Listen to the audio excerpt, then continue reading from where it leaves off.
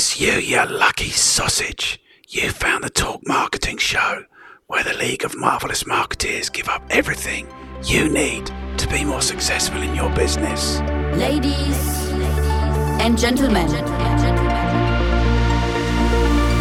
may I have your attention, please? 10, 9, 8, 7, 6, 5, 4, 3, 2, 1, go! Hello there, my name is Martin Henley. This is the Effective Marketing Content Extravaganza. And if you're new here, you won't yet know that I'm on a mission to give you everything you need to be successful in your business. Providing, of course, that what you need to be successful in your business is to be much more knowledgeable about and much more effective in implementing sales and marketing. And of course, that's what you need if you're going to be successful in your business. You need more customers, you need more sales, you need more profit, you need a nicer car, a nicer house, nicer holidays, a better retirement. This is how you do it, is with sales and marketing. So if that sounds like it might be interesting or useful to you, you should do all the good things. You should like, you should share, you should comment, you should get involved. So what goes on here is we bring you the marketing news, we review the very best and the very worst of marketing content on the internet, and whenever I can, I bring in somebody with knowledge relevant to the success of your business to extract that knowledge and share it with you, which is what is going on today. Today is Talk Marketing, and I have a guest for you. So today's guest, let's go to the beginning. Today's guest is a mathematics and computer science graduate who went on to become a software tester for almost 12 years before finding his calling as a technical copywriter. He has been running his business, Espirian, since 2009, which has offered technical copywriting and LinkedIn consultancy and management of the Espresso community of 200 ethical business and solopreneurs looking to build effective online presences. He is the author of the book Content DNA. He was introduced to us by Sam Rathling, who tells us that he is quite the geek when it comes to all things LinkedIn. Today's guest is the relentlessly helpful LinkedIn nerd, the Espresso community leader, and not a douche canoe. Today's guest is John Espirian.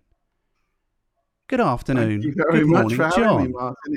It's an absolute pleasure to be here, and thanks for that lovely intro. Cheers. You are very welcome. This is becoming my favourite part of this, is writing these little intros and delivering them. I'm delivering them better now. Sometimes I have a gap in recording them and it all goes a little bit pear-shaped, but then it gets better. But it's not without its risks, because some people purport to be things that they're not quite, and then you expect to have a conversation with them about those things, and they don't know anything about those things. So Sam, bless her, wants the world to think that she's a West Ham fan, but she's clearly not. Yeah. I guess. You've got to fulfill the promises that you put out into the world. If you say that you do something or support something, you've got to be able to back it up, haven't you? But I like those kind of conversation starters, and I recommend everyone comes up with something that is nothing to do with business, so that you've just got a kind of a door to open, so that you can start a non-salesy conversation. So putting stuff like that, as long as you can back it up, I think is a really useful thing to do, especially on LinkedIn, where it's all dry and boring and businessy otherwise. 100%. You see, I've got an idea to bring about peace in the Middle East. Because when you are watching a game show and you're not really interested, you don't care about these people, and then they give you a couple of stupid, silly facts like they're from Halifax and they work in a bank and they've got 3 kids. And then all of a sudden, you're kind of interested in them. Do you know what I mean? You've got that little bit of rapport. So my idea, I don't know if it's the whole solution, but I think there should be international game shows in the Middle East where people get to understand that people on the opposing side are also have jobs and careers and children and interests and hobbies and all those things. So technically, in a marketing sense, what we're doing is we're building rapport with our audience, aren't we? We are giving them a hook so that they understand that the people they're hearing from are human. So we'll get the most uncomfortable thing we're going to talk about right now out of the way. which is that you actually are a Liverpool fan. I actually am, and my team won 7-1 last night, so I'm quite happy. So it's a little bit of a roller coaster, isn't it, for Liverpool this year? It's been mainly down so far this season. It's mainly down, up. Is it going up slowly? And then yesterday there was a huge, great big down. Doesn't say it was a up. It was a down. I don't know. I'm a Manchester United fan, so Liverpool are actually the enemy as far as I'm concerned. Okay. So, and we've had the interview. So thank you for having me. It's okay. We can talk, but because we know that we're human, we can have a conversation now. Like the game shows. We can bond over a shared hatred of Man City, who've battered you recently and will be battering us on Sunday, no doubt. No doubt. That's frightening. That man is that man that they've got scoring 3 hat-tricks in 8 Premier League games, beating the record by 40 games. It's not really fair that he's. There's been more than 2 million signatures to get him deported because it's not fair having him in the league. Yeah, but I can imagine a lot of listeners are like, "What on earth are you talking about right now?" Yes, I mean they are by far and away the best team of the Premier League, like the standout team of the Premier League for the last 8 years. And it would be more obvious if Liverpool hadn't been doing such an amazing job of keeping up with them, and actually nicking a couple of trophies. And now they've added this. Is it rude to call somebody a freak? It's freakish that he scores that many goals with that few touches. Did you see him saying his goal was to have 5 touches and score 5 goals in a match? It's crazy, isn't it? Actually, he's actually crazy. So good. I think he's so good that you can't even dislike him. You just got to sit back and go, we're watching something amazing here. Let's just enjoy the fact that we've got such a good player in the league. So I don't actually have any hatred towards Haaland. He's just he's a top player. He's a top player. I suspect he doesn't like Manchester United a little bit more than most people don't like Manchester United because of what the greatest player who ever played in the Premier League did to his poor old dad. Yeah, good old Keno, eh? Yeah. Good old Keno, yes. There we go. Have I passed the test? Do I know something about football? You do, yeah. I'm happy to report that you are an actual football fan. You know what's going on, yeah. Poor old Sam needs to get herself on a course if she's going to try and pass herself off as a West Ham fan. And the thing is, I think it's fine. I think you don't have to. It's a little bit like your pineapple thing. It's like you just want to put something in there that gives people leverage, gives someone like that little hook to, It's exactly that. I call them conversation hooks because, one of the big problems I see when I look on LinkedIn profiles is that people treat it like an online CV and it's all very professional and it's all very nicely formatted and stuff, but you don't actually get to know who the person is behind the photo. And in a world with lots of options, you're just going to forget that accountant or whatever because all you had was a list of skills. You don't really know the person. So it might seem a little bit superficial to do stuff that is away from your business, but conversations are where all the business happens on LinkedIn. So just putting in something that's a bit of a pattern interrupt that people go, oh, what's that? That's interesting, or that's memorable. It's really valuable. I think really valuable. There was a guy that I used to work with. I used to work selling on the telephones. And I worked for a company called the Parliamentary Review. And there was this Muslim Glaswegian guy there called Moeen Yassin. And his opener, if he got a decision maker on the phone, was, I am Moeen Yassin and the sky is green. And he would say this like 40 times a day. And you can't imagine these people on the other end of the phone, like the shock. They've got this Glaswegian bellowing down the phone at them. And he won all the competitions every week. This is the only reason that it's relevant that he's... And this was in the 90s, so the prize was always champagne. So this guy must have had like a garage full of champagne because he definitely never drank it. It's so this breaking. What did you call it? Breaking. You could call it a pattern interrupt. Yes, it's just a pattern interrupt. You're not expecting to see that just piques someone's curiosity, and if that gives you a marginal edge, that's all you need. Just to open the door to a conversation. Yes. Well, the thing is, I think you've got to pull people out of everything that's going on for them already, because if you don't do that, you don't have a chance. They're not hearing you. They're not listening, So you've actually got to shock people, I think, out of what's going on. And the pineapple thing isn't going to shock anyone necessarily, but it might just give them there's a thing, So before we start proper, it seems to me, I don't know if this is a phrase, but I've just made it up, so I'm going to share it with you now. It seems to me like people are chewing both ends of the bone on LinkedIn. Because as you put it, there's a very sterile, very professional kind of profile. And then there's this awful, I think, trend where people are sharing really, really personal things, like sentimental, emotional things. And that just seems weird to me. It seems like the line is somewhere in the middle, and people aren't in the middle. They're on both ends. They're doing the sterile thing on their profile and the very intimate, personal thing in their content, in their posts. Absolutely, yeah. There's a spectrum, and on the far left you've got professional, and on the far right you've got private, and yes, neither position in extremis is optimal. I think if you're 100% professional and you don't put any of your personality or any of yourself into your content, then people won't be able to form an emotional attachment to you, and they won't be able to remember you. And at the other end of the spectrum, if you just bleed on the page all the time, then that probably takes away from whatever it is that you actually want to be known for.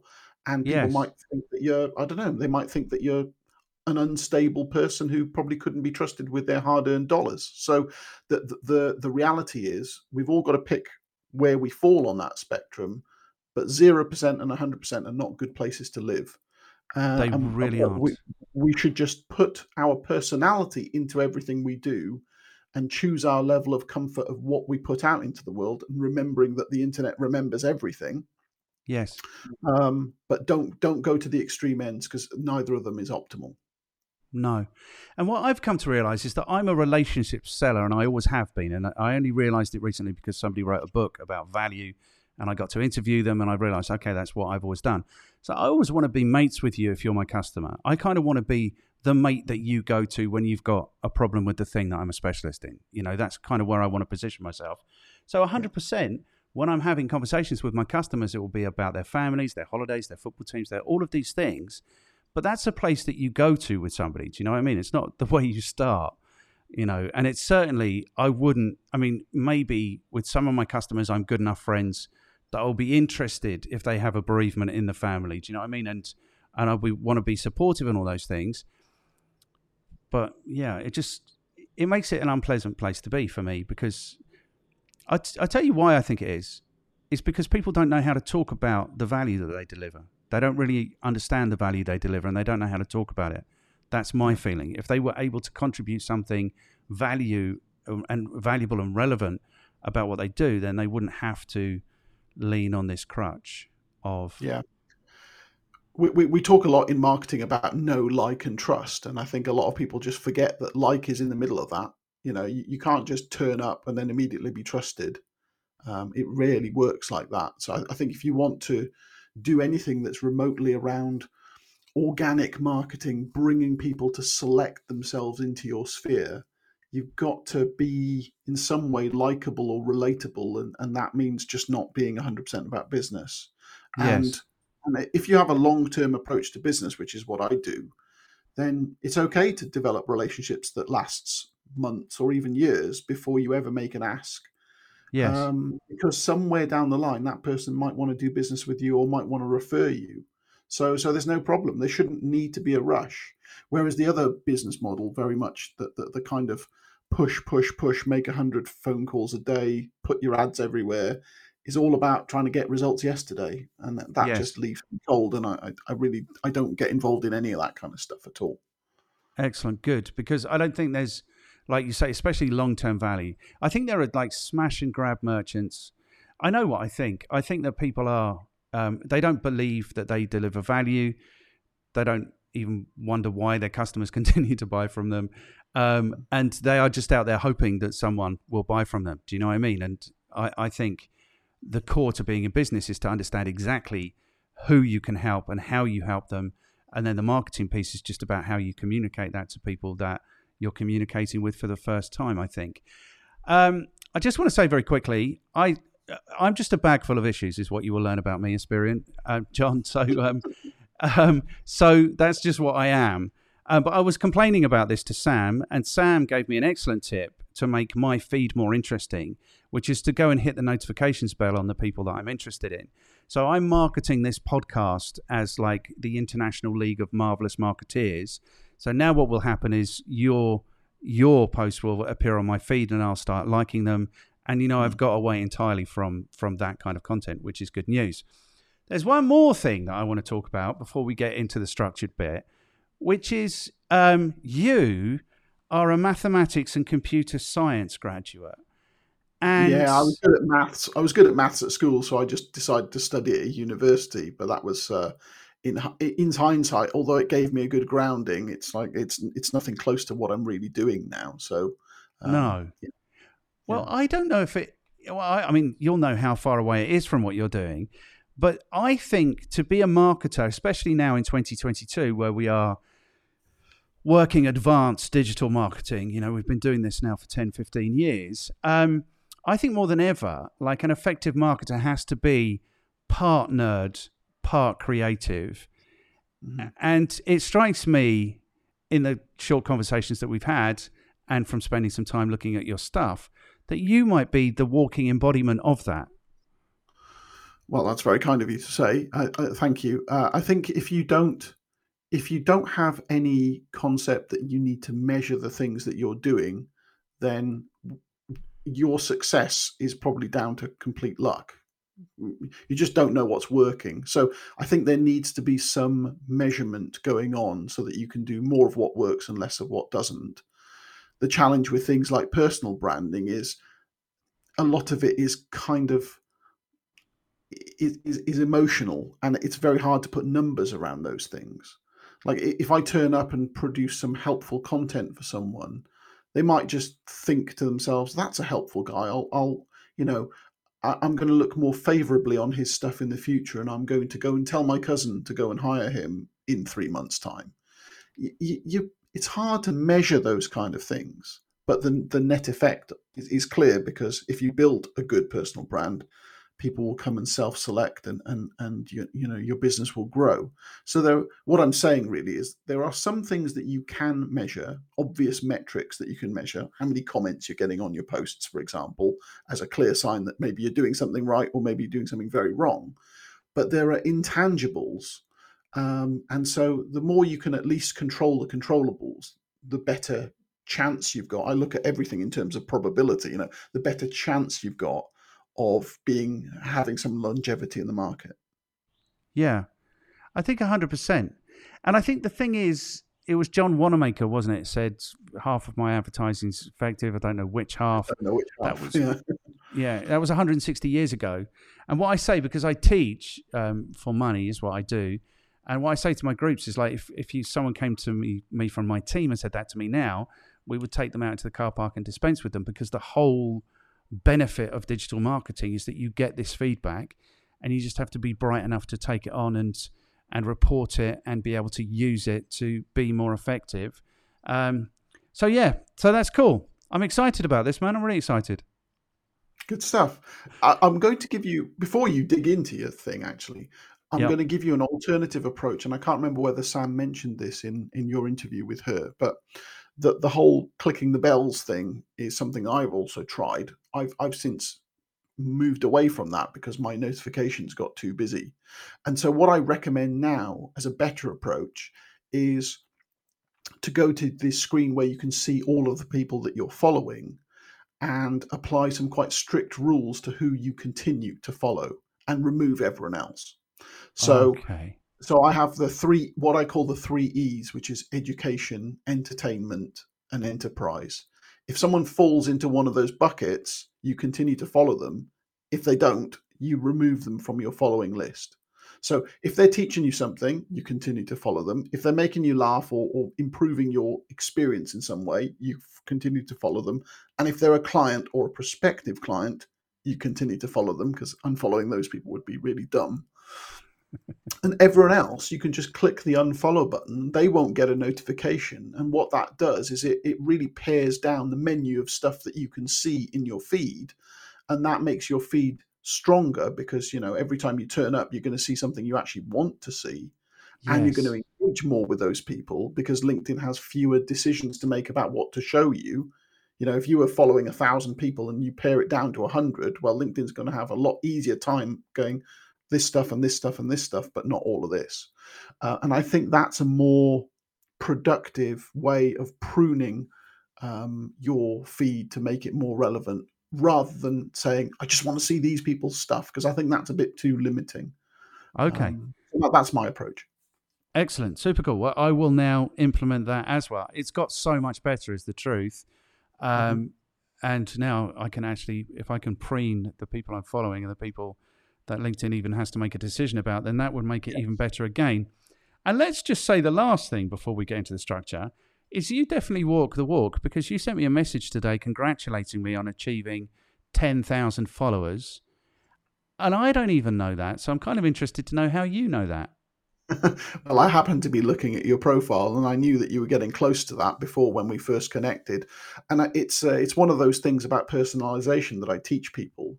Don't just wait for someone's birthday to come along so that you can send someone a trite kind of happy birthday. This is our opportunity to do some networking.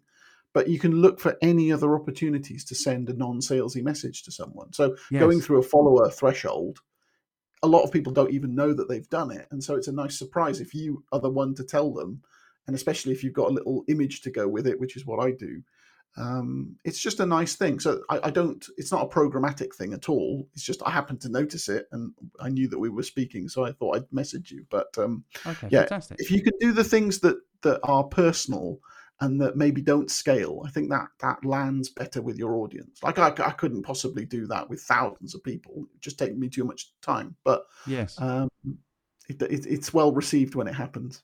Really well received. I thought, this guy walks the talk. Is that what they do when they do things? Yeah, they walk the talk. They talk the walk and walk the talk, or something like that. Yes. Those things. Sorry, the last thing. What's this douche canoe thing? What on earth are you talking about?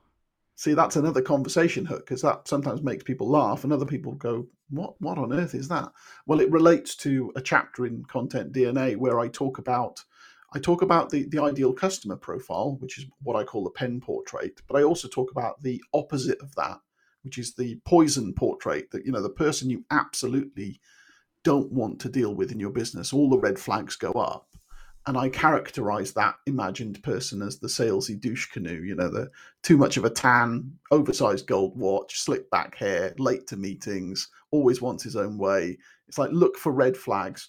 And he's that salesy douche canoe. And I talk about it in a chapter of the book. And so I put it in my headline, and it often gets people asking. And it's just a nice non-salesy way to put some personality into my presence on LinkedIn. Genius. I like you so much already, John. Thank you. Okay, cool. But let's bring some order to this, shall we? Because we've already gone for 22 minutes and 33 seconds clearing all of these conversation hooks. I like it. I really like it. But you're already adding value, so that's really cool. So you know that there are only 5 questions. The first question is, how are you qualified to talk to us about your specialist subject, which is personal branding and LinkedIn visibility? The second question is, who do you work with? How do you add value to their lives? The third question is, what is your recommendation for anyone who wants to get better at personal branding and LinkedIn visibility? The fourth question, really easy, what should people read? And then the fifth question, who can you throw under the bus who might enjoy or maybe even enjoy to have a conversation like this with me? So, Sure. Question number 1, how are you, John Espirian, qualified to talk to us about personal branding and LinkedIn visibility? Well, after the software and hardware testing bit of my life was over, I spent more than a decade being a content writer. I got made redundant from my testing job, and I realized that I was actually quite good at explaining how stuff works. So I ended up writing content, ghostwriting content for corporations, explaining how their products and services worked, widgets, remote controls, you name it. And then I was trying to find some more leads, and I was looking on social media and nothing was working. And eventually I got into LinkedIn, and me being a software tester, I was like, okay, what does this menu do? What does that button do? Why doesn't this work the way it's obviously meant to work? because LinkedIn is quite an unusual social network in that it has its own glitches and foibles. And I just took that computer science testing explanation background, and I started showing people, I've just learnt this about LinkedIn. I can't believe it works like this, but check this out. And I just kept doing that because I thought this is really helpful, because I didn't know it. I was learning it. There weren't any supposed experts around showing me the way. I was just finding it out by myself. I thought that maybe there's something in this. I can show people how to write well and how to use those foibles of the platform to get a bit of an edge for visibility. That was about 5.5 years ago, and it's now my full-time gig. People assume that I don't do writing services anymore. Actually, about a month ago, I stopped doing that altogether. And I just help people with LinkedIn visibility. And the whole personal branding thing really came around because I was inhabiting the brands of the companies I was working with. And it led me to kind of think, well, how did they build this? What makes them this brand? And what does it even mean to be a brand? And I had my own kind of epiphany while I was on stage at a conference, and I was asked a question that wasn't planned. And my marketing mentor was asking me, and he said, how are you going to remain relevant in a market full of options? And without thinking, I said, I'm going to create relentlessly helpful content. And a few people who were in the audience kind of like, that's interesting. And that phrase stuck with me, and people started echoing it back to me. And it was like call and response in a song. It's like, you're onto something when people start saying it. And I realized that that's it. That's me. And I had a really lucky moment there. I mean, that wasn't planned at all. And yet I've got the core of a brand just percolating through my brain now. Maybe I could think of how others could construct this without having to rely on dumb luck. I wrote a book. It took me 2 years. And now I help people on LinkedIn. So that's personal branding, and LinkedIn is very much what I want to be known for. And that's what I specialize in now. Okay, super cool. And now you've got this community. So that maybe that's question number 2. Who do you work with? How do you add value? You've got this community. My brand hero, I've got 2. Mary Poppins and Toto. Okay. So Mary Poppins, because she is, like you, relentlessly helpful. She's got a million natty ways of getting things done. Toto, because he goes into the Emerald City and pulls down the curtain, and we all see it's just the old geezer turning the wheels. Do you know what I mean? Yeah. And that's kind of the way I see my role, is like there's so much spoken about marketing, so much of it untrue. And I'm trying to just show people, like, that's the show. Here's what you need to do. But how should people be positioning themselves? Like, what personal brand should people be aspiring to? Or how do you go about, I don't want to say manufacturing because that sounds too contrived. And I don't want to say contriving. It's not about any of those things. It's really about finding a way to read the label of the jar that you're in, which you might need some external help to do. But it's revealing what are the best elements of you, and then reinforcing that shape that you're putting out into the world as often as possible, because realistically, people need to hear a message multiple times before they're ready to take action. And so when I talk about, my core of my brand being relentlessly helpful, I will repeat that until the cows come home, because I want that tiny little message to imprint itself on people's minds, and so that it's a referable thing, it's a repeatable thing, it's a thing that I'm known for, and I'm being known for one thing on one platform. And that's, I always think that having a brand that is really crystal clear and simple like that is much better than trying to be known for 17 different things and no one can really sum up what you're about, and therefore you've got no referral potential. So personal brand for me is really the set of thoughts and feelings and emotions that come to mind when you interact with someone or think about them. So you just want to be remembered for the smallest clearest niche that you can. So for me, it's being relentlessly helpful on LinkedIn, and I've got a visual brand to go with it as well. So that hopefully is memorable too.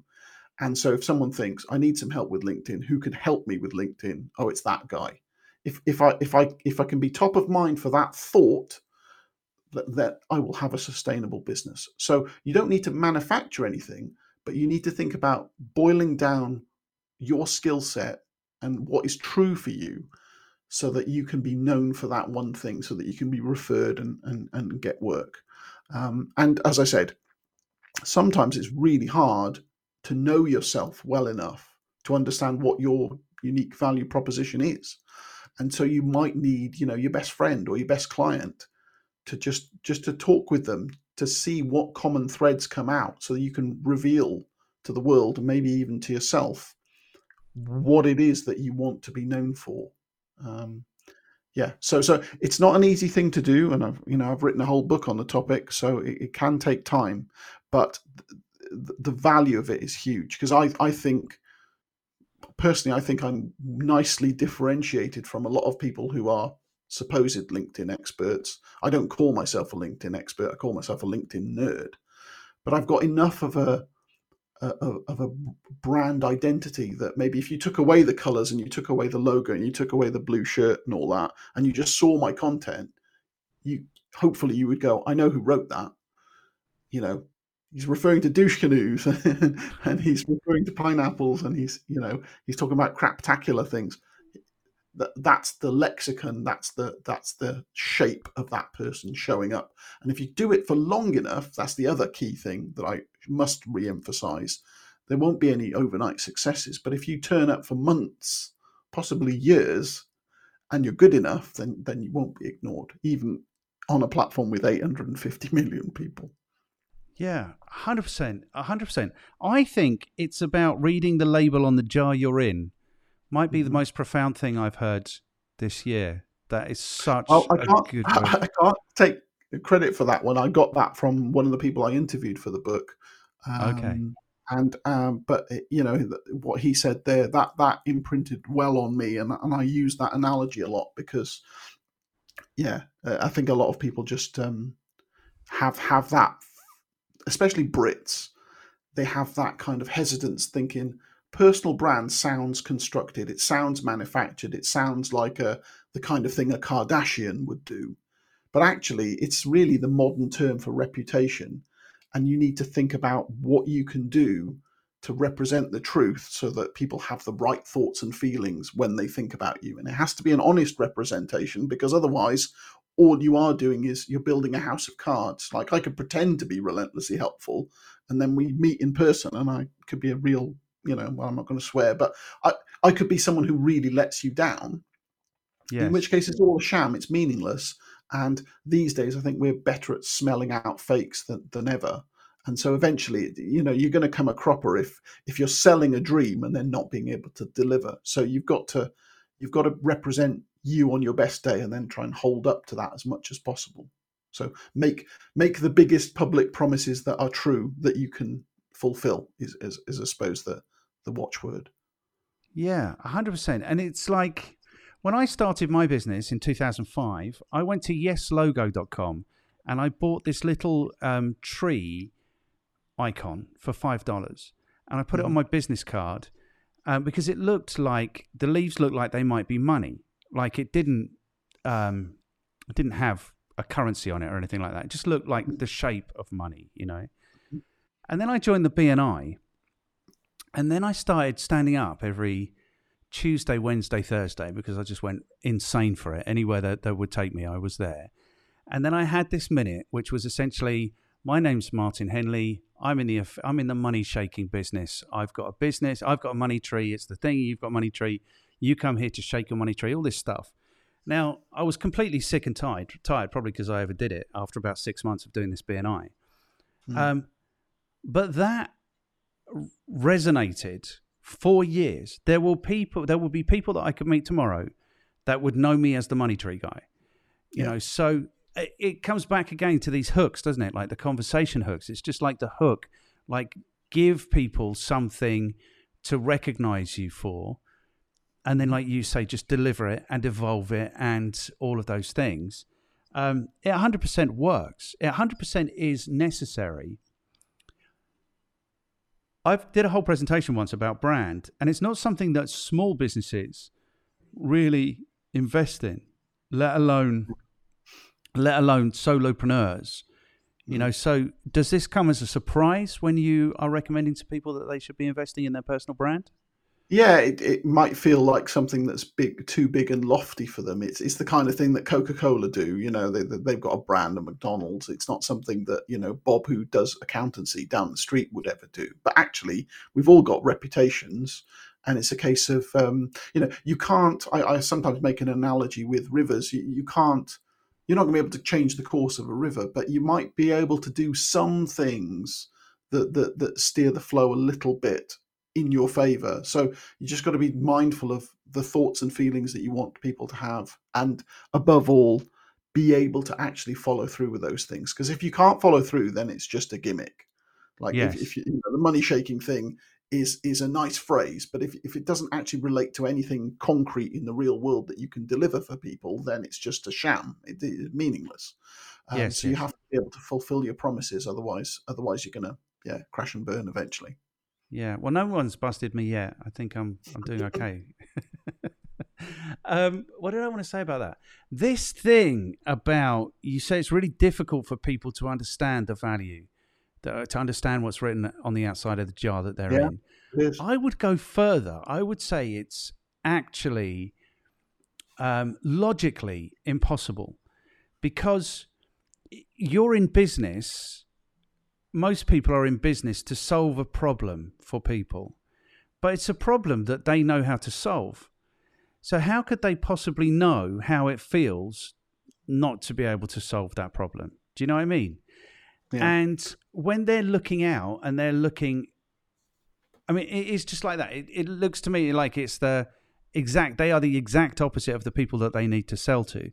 They might have dozens of problems of their own, but this particular problem that they're resolving is not a problem that they have. Does that make sense? I would say that the best service providers who can brand themselves well enough are those who have empathy with the people who are they're most trying to serve. And that's why something like a pen portrait ideal customer profile is really helpful, because you know what kind of problems that people are really searching for and that they're struggling with, and you know your skill set well enough that you can deliver. One of the other challenges is the thing called the curse of knowledge, which is, we tend to downplay our own skills, or maybe we're not even cognizant of them because we do them all day, every day. Like if you're a video editor and you spend all day in Final Cut Pro and you're whizzing around the menus, and someone else who didn't have a clue what you were doing were looking at you, they'd go, that just looks like magic. I have no idea what you're doing. And yet the person in control will be going, well, I'm just, adding a new transparency layer to this. It's obvious, isn't it? You take for granted your own skills without realizing that your prospective customer might have no concept of how that works in practice. So the more you can think like a newbie, and that means having some empathy for the people you're trying to serve, the more you can reveal the things that they would find valuable if only they knew they existed, and content is the vehicle to get them to having that understanding that you can do all these great things, and maybe you're the person to trust. 100%. And you're right, the most effective, I mean, you're talking about branding like that's only something that Coca-Cola or British Airways invest in. Like only the most successful corporations in the world would do that. Do you know what I mean? It's like there's a clue. The reason they're successful might be because they've invested so much in their brand. So there's that. And then, you see, I think it even goes further. I think it goes to the point where lots of businesses really don't understand the value that they are offering, the value that they're delivering, because whether it's this curse of knowledge or whatever it is, it seems so normal to them. And then I think that means that they don't necessarily have the confidence to stand up and start shouting and saying, this is the really sensible things. This is who we can really help. This is how we help them. This is the evidence. If you're suffering in this way, then this is how we help. And I think this is where agency becomes really important, like somebody outside of you looking in. And my experience of being an agency was that businesses really were looking for that validation, i.e., you're doing a good thing, you've got a good product, you've got a good service, whatever it is. So I think it's critical like that. And I'm imagining with your particular market, ethical businesses and solopreneurs, that might be even more the case. I think a lot of them feel hesitant to try and promote themselves. They'd rather maybe stay a little bit hidden because that feels safer. And it's the people, the brash extroverts who go and promote themselves. And, and that's a shame, because I like seeing good hearts and minds win. And those are the people I'm trying to help. I spent more than a decade ghost writing, often for big corporations who had me under NDA, and I was just making rich people richer.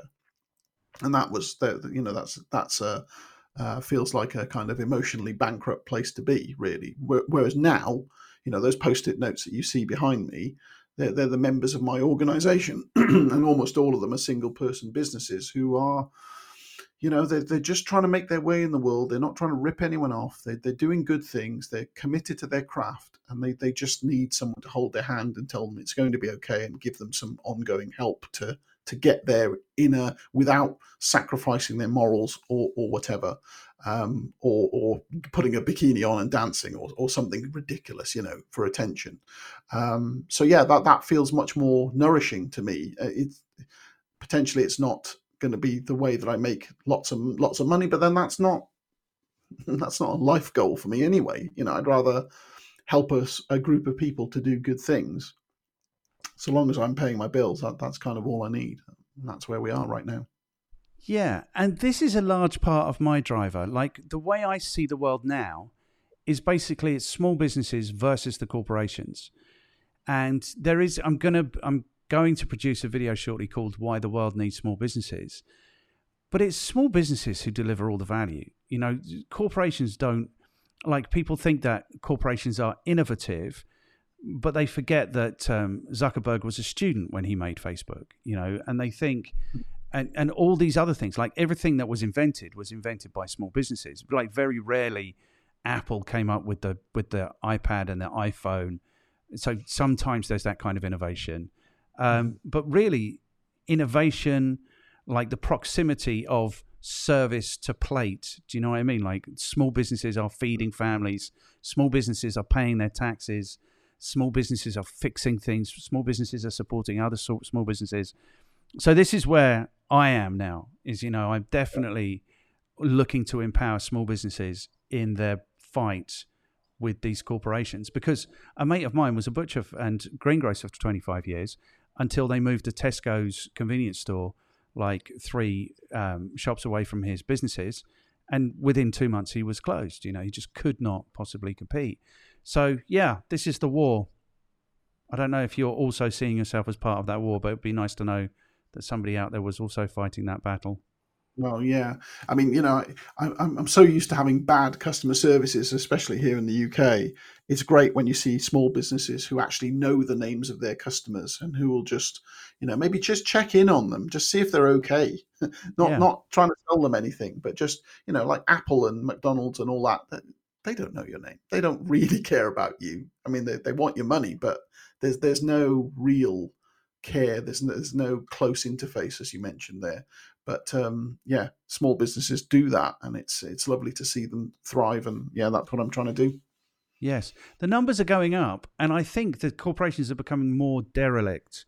Like, they are investing less in customer service, And for me now, I won't sign up for a service unless I've tested, like, can I actually get someone on the phone if this goes horribly wrong? Do you know what I mean? Because if you can't, you're just kind of dead. They don't care. Like, one person could absolutely get lost. The last thing I want to say about the British thing is that it is a little bit harder if you are a small British business, because, like, we have our decorum and we need to be cool. But it's really not cool to be seen to be trying, I think, in the UK. Everyone wants you to be successful, but don't look like you're trying to be successful. Do you know what I mean? Yeah, absolutely. I mean, it's certainly if you're out there talking about how much money you made last month because your business is doing well, that might work for an American audience, and they'll applaud you and go, "Yeah, that's a great example." If you did that here, again, I'm not going to swear, but I know what people would be saying in the comments if you were just Yes. doing that all the time. So it's just about turning up and just telling an authentic story that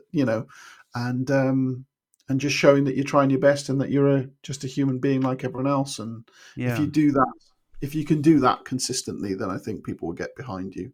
But yeah, I think they will. the whole boastful thing is just that doesn't feel right on me at all. Here's something that I wish I'd known when I started my business. Is that the people closest to you want you to do okay. They want you to be okay. Nobody else gives a shit. No, you know, absolutely, yeah. when you realize that, it's so, what's the word?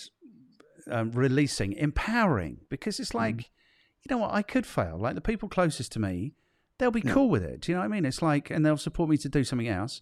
And the rest of them really couldn't care and probably won't even notice, So I think there's a very particular dynamic around and emotion around being a small business, Yeah. Yeah, I mean, if you just take any given person on the street, the most important person in their life will be them. And Yes. the amount of mental space that you occupy in their mind will be vanishingly small. And so Yes. that is quite liberating that they don't really care. And so, all right, you haven't done your hair for a video or something. People probably won't even notice. It doesn't really matter. So yeah, stop worrying and just go and do your thing.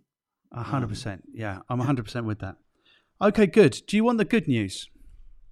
Go for it. I think you are eminently qualified to talk to us about personal branding and LinkedIn visibility. Okay, I'm glad. It's always a relief when we get here because one day I'm going to have to tell somebody like you clearly don't know what you're talking about. I think you're a charlatan. Let's cut this now. Yeah. Okay, cool. So that takes us then to question number 2, which is your opportunity to have a little boast about who you work with and how you add value to their lives. And maybe some more of the mechanics about, because what's different about you than the other LinkedIn type people that we've had is that you do this organically. So that's interesting. Yeah. Really interesting, because the feeling is always like the algorithms got to a place where you can't achieve anything organically. Does that make sense? Yeah, that might be true in a few years' time. I don't think we're anywhere close to that right now. So I now pay for a LinkedIn account, but before I did, I got to 34,000 followers on a completely free account, never having paid LinkedIn a penny. So, and that's within the last couple of years. So it's definitely possible. And I think because of the way LinkedIn is built, they're not likely to do what Facebook have done with their feed, where essentially if you want visibility, you're going to have to place some ads. On LinkedIn, most of their money actually comes from, selling massive recruiter licenses to people for tens of thousands of pounds, and people buying things like premium subscriptions. That means that they don't have the impetus to monetize the feed in the same way that all of the other social media networks do. And therefore, organic visibility potential will continue on LinkedIn for some time yet, until they get very, very greedy anyway. Yes, and then in terms of the people I serve, and we kind of already covered this, but I used to serve corporates in my copywriting life, but now I find it much more nourishing to serve small business owners and solopreneurs. And so those are the people I try to help with my LinkedIn tips for online visibility and personal branding. And to that end, I kind of concentrated my efforts by monetizing a community, which I did at the start of 2022, which is called Espresso Plus. And that's for people who want ongoing support, access to me, access to other like-minded individuals to ask questions, talk, have accountability challenges. And we do things like live Q&As each month, and I'll do a review of people's content to see what's working and what isn't working, and I'll do a roundup of what's new on LinkedIn. So all of that stuff is private inside the community, and it's deliberately small because I want to keep that personal approach. I've been in communities where their aim is growth, and so a personality or personalities attract you to the campfire, but then actually someone else is actually toasting the marshmallows. It's not them. You came in for the celebrity, but it's someone else who's a community manager who's doing the day-to-day stuff. And I thought, I'm never going to do it like that if I ever run one. So I'm doing everything, and that means that I can only service a set number of people. So I've said Espresso Plus will be at most 300 people, and then I won't be able to cope. So I'm going to close the doors at 300 if we get there. So people who buy into my community are essentially buying into me, and they'll know that I'll be there to help them every day. Cool. Because I think the thing is that everyone, I mean, there's probably a name for it. You'll give us the name in a second. But is it a missing the boat syndrome? It's like it's too late to invest in property. It's too late to invest in building a community. It's too late to do all of these things. But if you've built this paying community this year, is that what you're saying? Yeah, that's right. That's after spending 5 years building my personal brand and understanding how LinkedIn worked enough that I've got trust. I've got social capital in the bank. People think that I'm not going to rip them off, and I'm going to be providing something of value, given that I've put out 5 years worth of free content that they found valuable as it was. Yes. So I don't think that someone who's listening to this who thinks maybe I should start a community, if you're going from zero, it's going to be hard. Who's going to trust you with their money per month or per year? That's going to be difficult. I think you need to show your evidence of your expertise through public content as much as you can. And then that will probably give you the platform to justify having a paid community. The stronger that your personal brand is, the more likely you are to attract people who think and act the same way as you. So I always talk about attracting good hearts and minds. That's all I'm really interested in. I don't care if you're a carpenter or an accountant or a logo designer or anything, or if you're based in India or if you're based in the UK. It's your personality profile and the whole kind of ethical side of things that I really like, and an aversion to buying your way to success. So I don't like the whole ads thing. I'd rather do things organically, which means that it does take some time. But patience, I think, is valuable in this game. And as I say, organic visibility on LinkedIn, it might go away in a few years' time. That's true, because LinkedIn might get greedy and go, this is another thing that we can monetize. But when that happens, LinkedIn will change completely. Right now, they're earning plenty of money. The profits keep going up for Microsoft, who's the parent company. They have no need to contaminate the water by putting ads, and reducing organic visibility. And actually, I don't know how many users Facebook has got. You're probably better qualified, but I'd guess at least 2 billion. LinkedIn's got 850 million users at the moment, and maybe between 1% and 3% of people are actively creating content. That's not a lot of people. So I think there's a lot of potential for visibility yet. They're making a very concerted effort to attract younger users, people coming over from TikTok, coming over from Instagram, and there are tools that they're implementing that appeal to that generation of people. So they're definitely trying to bring the creator community onto LinkedIn, but there's still a vast expanse of water that hasn't been filled yet. So if you're worrying that, I've missed the boat, I don't think you have. If we were sitting here in 5 years' time, then maybe everything will be saturated and there'll be no chance. But if you don't start building that competitive advantage now, then you definitely will have missed the boat in some years' time. Okay, yeah, 100%. And the thing is, you're right, Facebook have been the most effective at closing the door. That you don't get any value out of Facebook anymore, even as an individual, I think, unless you're paying, although you wouldn't pay if you're an individual. But they've been most effective in closing the door. And I've always presented it quite disparagingly about LinkedIn. And I've told people that they kind of give away the baby and charge for the bathwater. I just made that up. I don't know if that works. But it's like they charge for they give away the good stuff, and they charge for the not particularly valuable stuff. So like a premium will get you 3 in-mails, like 3 direct messages in a month are going to deliver anyone any value. But Sam convinced me that Sales Navigator really does offer some value. So you're sitting in the middle.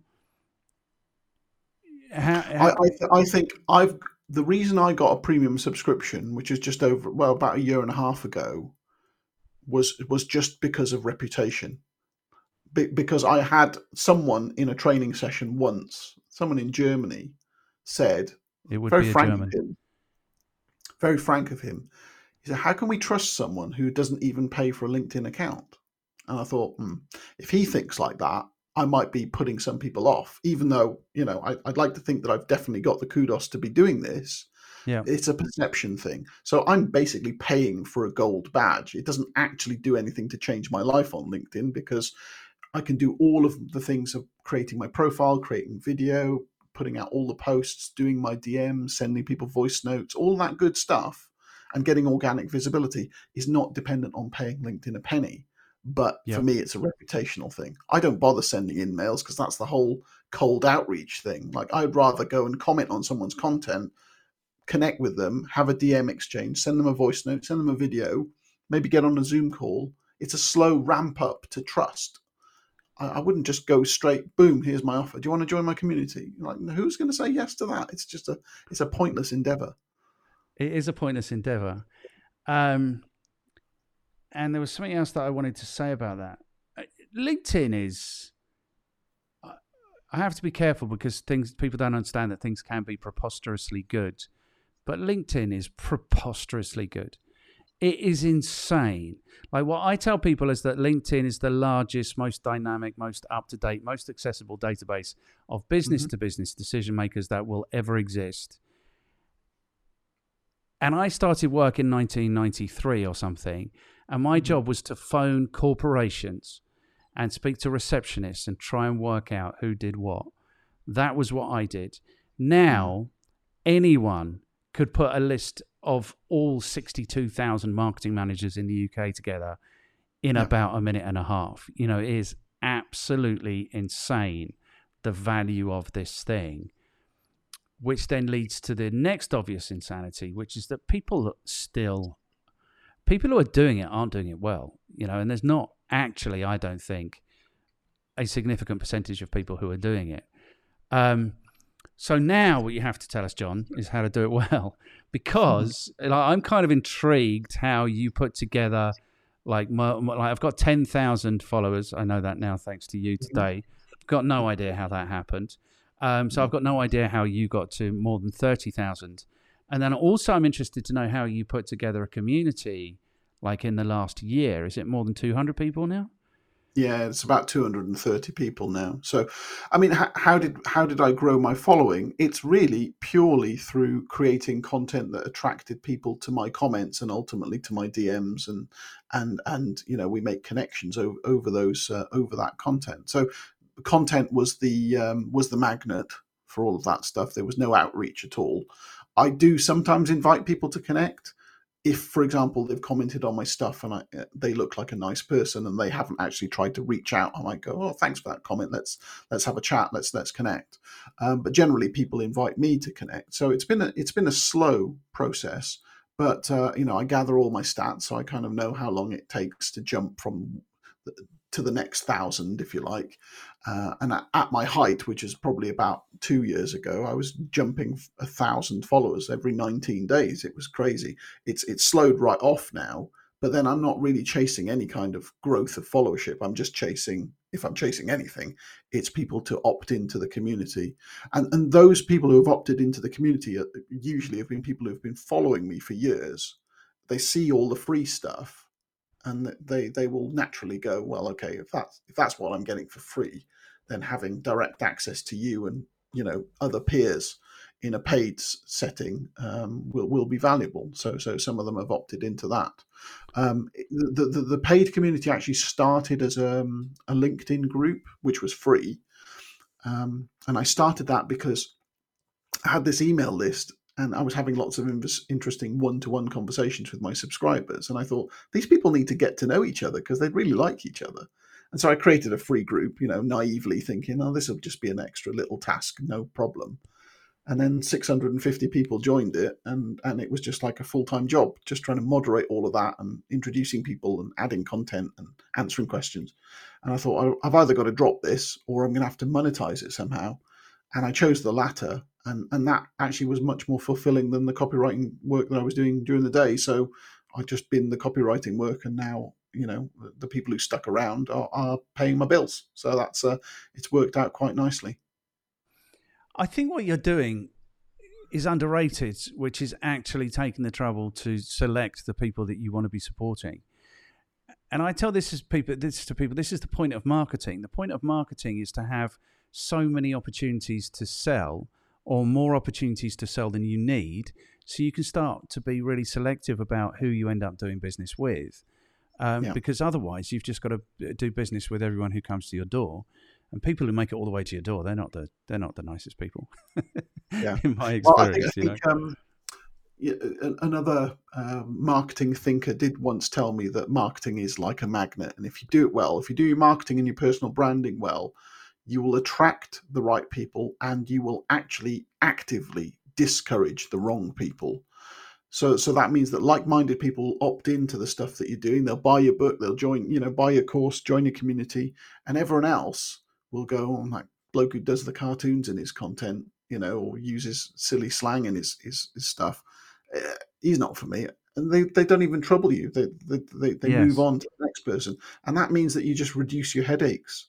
I think a lot of people don't realize that one of the values of branding is reducing your headaches, because the people who like you will stick around. The people who hate you will kind of stay at the edges, and maybe they'll troll you a bit or something, but essentially they're not really relevant to you, and they won't take up your working day too much. So it's a good polarizing. A personal brand is a good polarizing tool. Cool. So everything you do is about, like, people can come into the community. You're not running campaigns, you're not producing content from people, you're not providing those services, you're literally supporting them to do it. Yeah, that's right. And obviously I want like-minded people to come in there, and we talk about the point of the community, although I'm most known for LinkedIn, but we'll also talk about personal branding, creating how best to create content, how best to get ethical online visibility, so that can extend to things like Google My Business and YouTube. And it's not just LinkedIn, but although that's obviously my strong suit. And that's what we talk about all day. So it's a really busy hub. And as I say, it's working out pretty well at the moment. Okay, super cool. So they get some access to you. Is there, like, if they need you, they get access to you? If there's availability in your calendar, they get access? Yeah, that's right. Yeah, they can DM me anytime, and I'm answering all the questions in the group every day. And like I say, I don't outsource anything, so that this is my gig. So it's an easier way to get a closer interface to me. I mean, I try, the whole thing about being relentlessly helpful is I'm trying to help as many people as I can. And so anyone who doesn't pay me a penny can still ask me a question. But obviously, if a paying customer's asking me something, I'll probably prioritize them first. But I'll try and help anyone who I think is a good actor, and who needs some assistance. Yeah. Yeah. Excellent. Cool. So I suppose if we want to know what that content looks like, then we just need to scroll back through your posts and your updates to see what that's like. Is there a formula for producing content that engages people, what gets people to comment, all those things? I can certainly give you some best practice tips that I've found over the last few years, which is you should keep in mind on LinkedIn, you should keep in mind where the breakpoints appear in your content. So if you write, let's say you've got 3,000 characters to write a post, you write a 3,000 character post. People are not going to see 3,000 characters in their feed. They might see 2 sentences. So those opening lines are essentially like a mini headline. They're a promise that says, if you click see more, you're going to get more of this kind of thing that you're interested in. So those opening lines are really important. And comments are the fastest accelerant of visibility on LinkedIn, but bar none. And so you need to write your content in a way that opens the door to people contributing. I think a lot of people make statement posts, and there's no opportunity for the reader to go, okay, and what do I say to that? How do I contribute? So you've got to either deliberately leave something out of your content so that people fill in the gaps and contribute that, Or the more obvious thing to do is to ask a relevant question, a relevant open question that gets people to share their experiences or provide dissenting opinions if you want. And that's what helps to get you visibility on LinkedIn. In terms of format, I would mix up different types of content. So you can do text posts, you can do image posts. For me, my data, which I'm really scrupulous with data collection, I found that document posts, which is when you make a text post and embed a PDF or a Word document or a PowerPoint, those posts will get on average about 12,000 views for me versus a text post, which might be in the 5 to 8,000 region. And that's over 4 years. So that's statistically significant difference. Now, I'm not saying that will necessarily translate to everyone else, but what I always tell people is test this stuff for yourself. Try all of the types of content and see what resonates for you and your audience. I've also found that for me, Sunday is my best performing day in terms of visibility, followed by Saturday, and Friday is my worst performing day. So those 3 consecutive days, you go worst, second best, best. It's quite a jump. And again, you should test these things to see what works for you. But I'm really all about the numbers and understanding what works.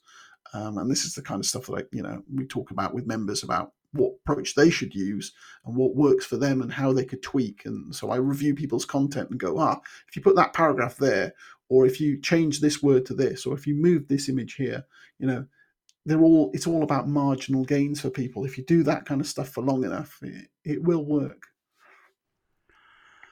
Okay, cool. So is it the case then, because you've given us the message that, you were like bamboo, you were growing underground for 5 years before you burst towards the sun. Yeah.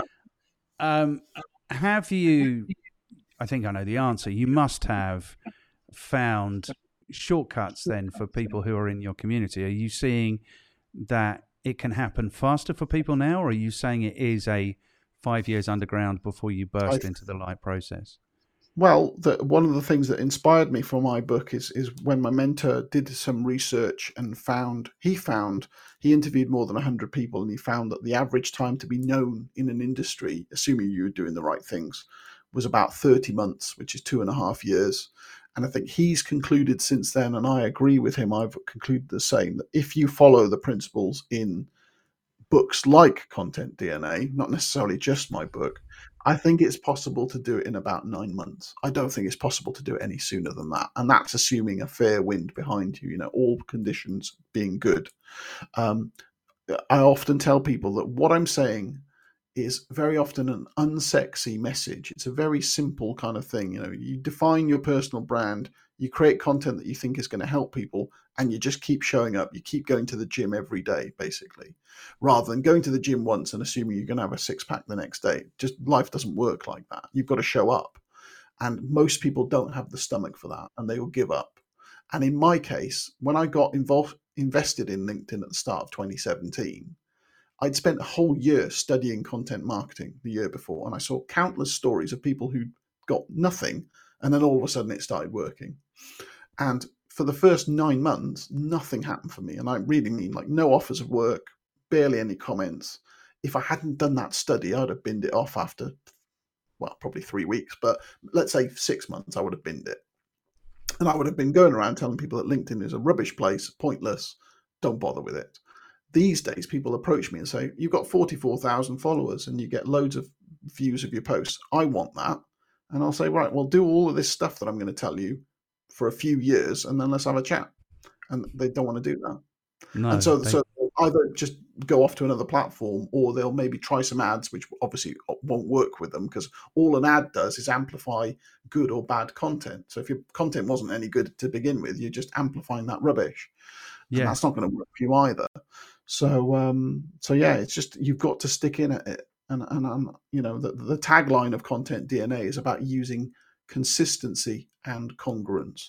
So congruence is the shape of your brand, so having that defined shape, and consistency is turning up and doing the work for days, weeks, months, and probably years before you'll really be trusted and remembered in your industry. And if you can marry those things, clear brand and repeated exposure, then it's pretty hard to see how you can't win.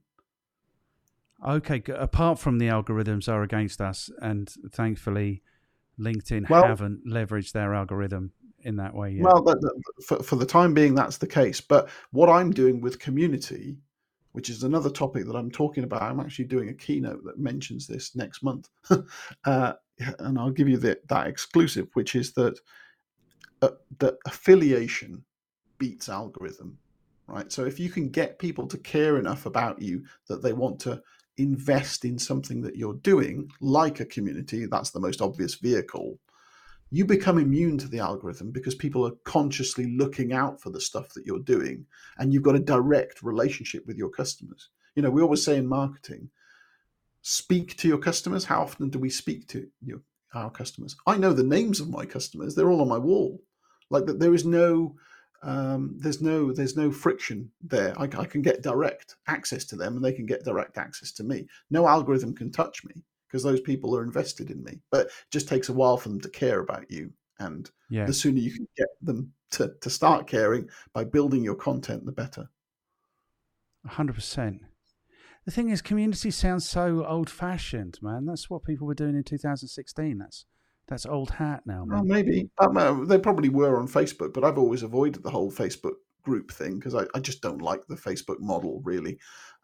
So I've just avoided that. And I had quite a downer on LinkedIn groups because everyone I'd been in was either a spam fest or a ghost town. And I Yes, just thought, I'm going to run a LinkedIn group. It's going to have a clear purpose, clear leadership structure, and it's going to be, people are going to be recognized. Like if you make a comment, I'm going to respond. I'm going to support you. I'm going to cheerlead you.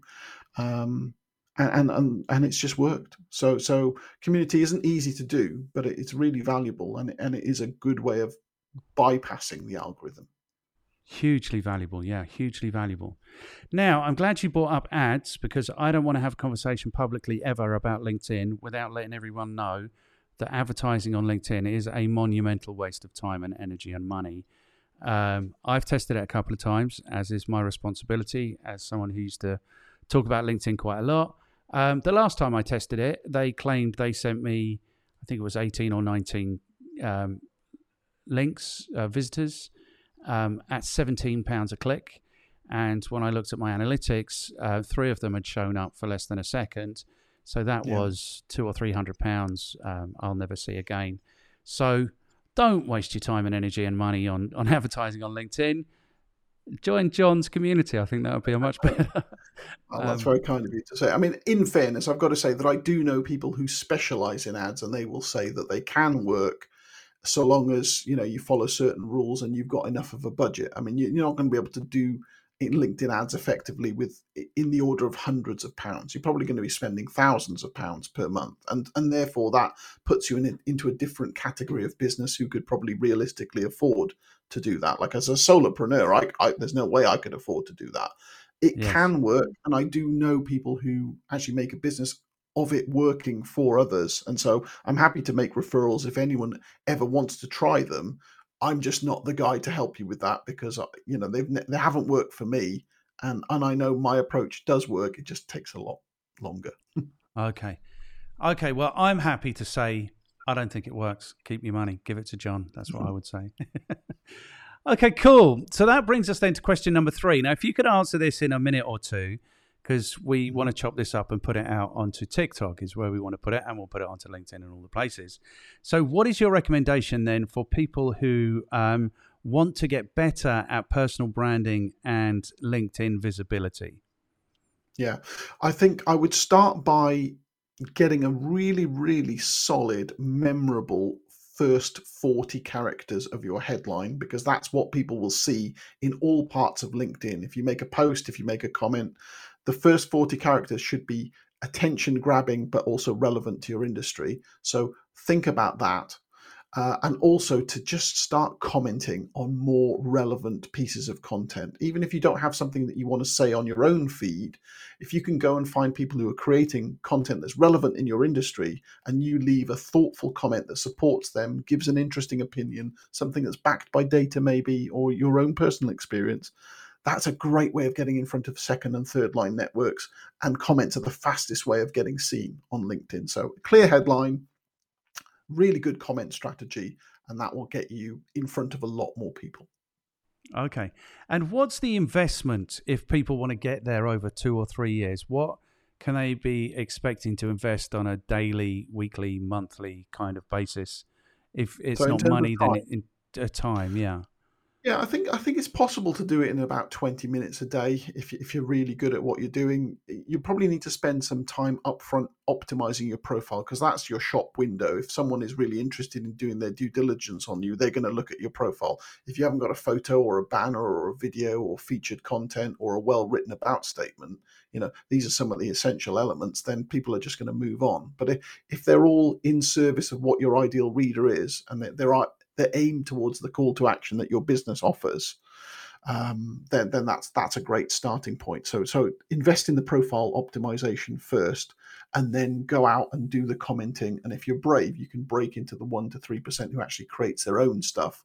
There's more time investment required in that. You don't need to go that far. But if you can go and comment regularly on other people's content, then you could do that in 20 minutes a day, and that will get you a lot of visibility. Cool. Really And you cool. can do all of that for free, actually, because all of these tools are available through the free version of LinkedIn. So you don't even need to pay them a penny. And I'm testament to the fact that I'm only paying for the badge because of reputation. It's not for any practical reason. Can I just feed back? I don't think that's a good reason to be giving Microsoft £600 a year. Well, yeah, it's about 480 for me. They keep increasing the price, but whatever price you buy at, you're locked in at forever. So Okay. it's a business expense, and I kind of justify it because if one client didn't sign up because of that reason, I've made my money back. So yeah, I get what you're saying there. Okay. Super cool. I've just remembered where my 10,000 followers might have come from, because in 2014 I produced a killer LinkedIn profile video that was ranking on YouTube for LinkedIn for like a long time. It's not anymore. It's got 600,000 views, but people used to follow me a lot when that was really working. So that's testament to it doesn't have to be just happening on LinkedIn. You'll get the benefit by investing in all these places. And I'm sure you'd say that if you're producing content, then you should be spreading the love around a little bit. Is that how you would put it? Absolutely. And also remember that unlike ads, where if you turn off the tap, that all of your visibility goes away. If you're creating content that's evergreen, eternal content, as I call it, you're serving potential customers years down the line. So it's an investment in your content estate. It's really valuable. Yeah.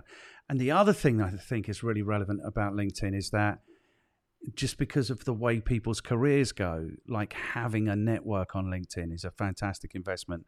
People only tend to progress up through their careers, become more responsible, have bigger budgets, all of those things. So yeah, LinkedIn is preposterously good, I think.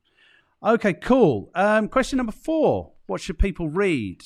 Anyone who's written anything about like producing content, anything like that?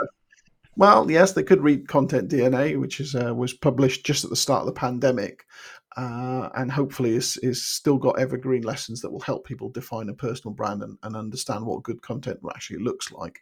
But I would actually, do you know what? The one business book I would probably recommend above everything is, and it's not even a business book, but it is relevant to businesses, is Influence by Robert Cialdini, which is, I think, published in 1984, has been recently republished. It's just an absolute masterpiece in the way that human psychology works, and it's based on it's based on real experiments of how people behave in certain situations.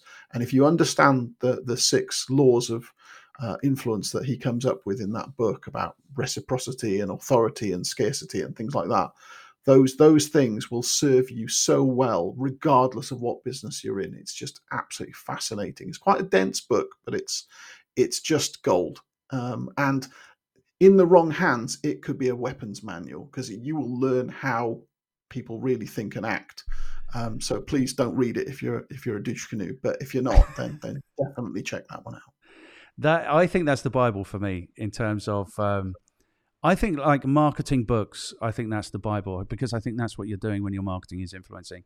But you're right. If you're in management or if you're leading people, if you're designing, I think that's an amazing book.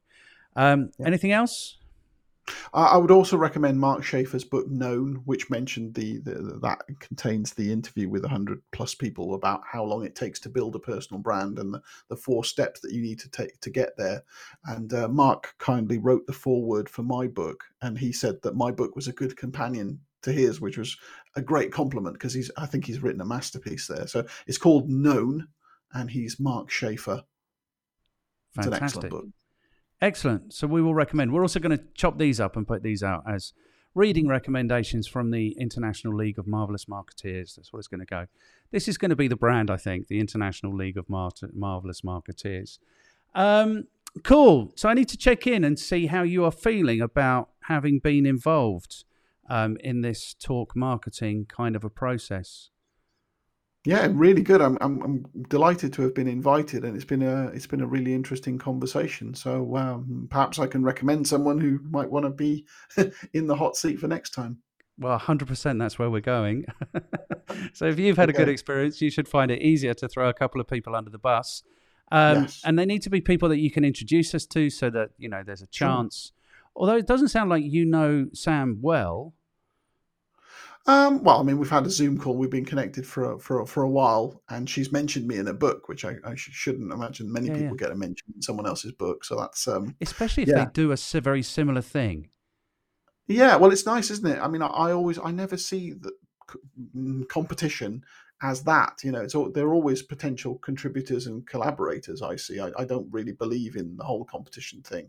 If you're good enough at what you do, you shouldn't really be worried about others. I don't think. No. I'm very much of that mindset. So yeah, the whole competition thing doesn't bother me at all.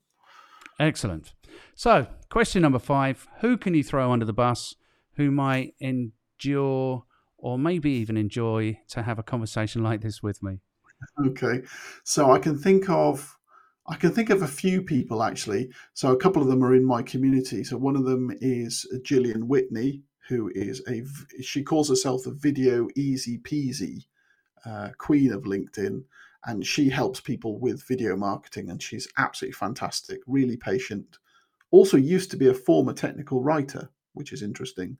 Okay. And she's based in Las Vegas, and I think she has 5 passports or something like that. She's lovely, and I'm sure she would happily talk to you. She's got a LinkedIn live show of her own every week, but yeah, she's an excellent podcast guest. Another one is Frank Prendergast, who works with his wife, and they do branding and marketing and writing for clients.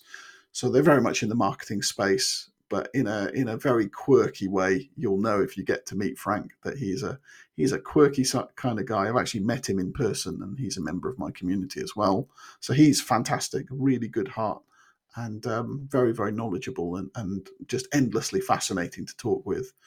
And the third guy, actually, it's top of mind because we've just done an interview.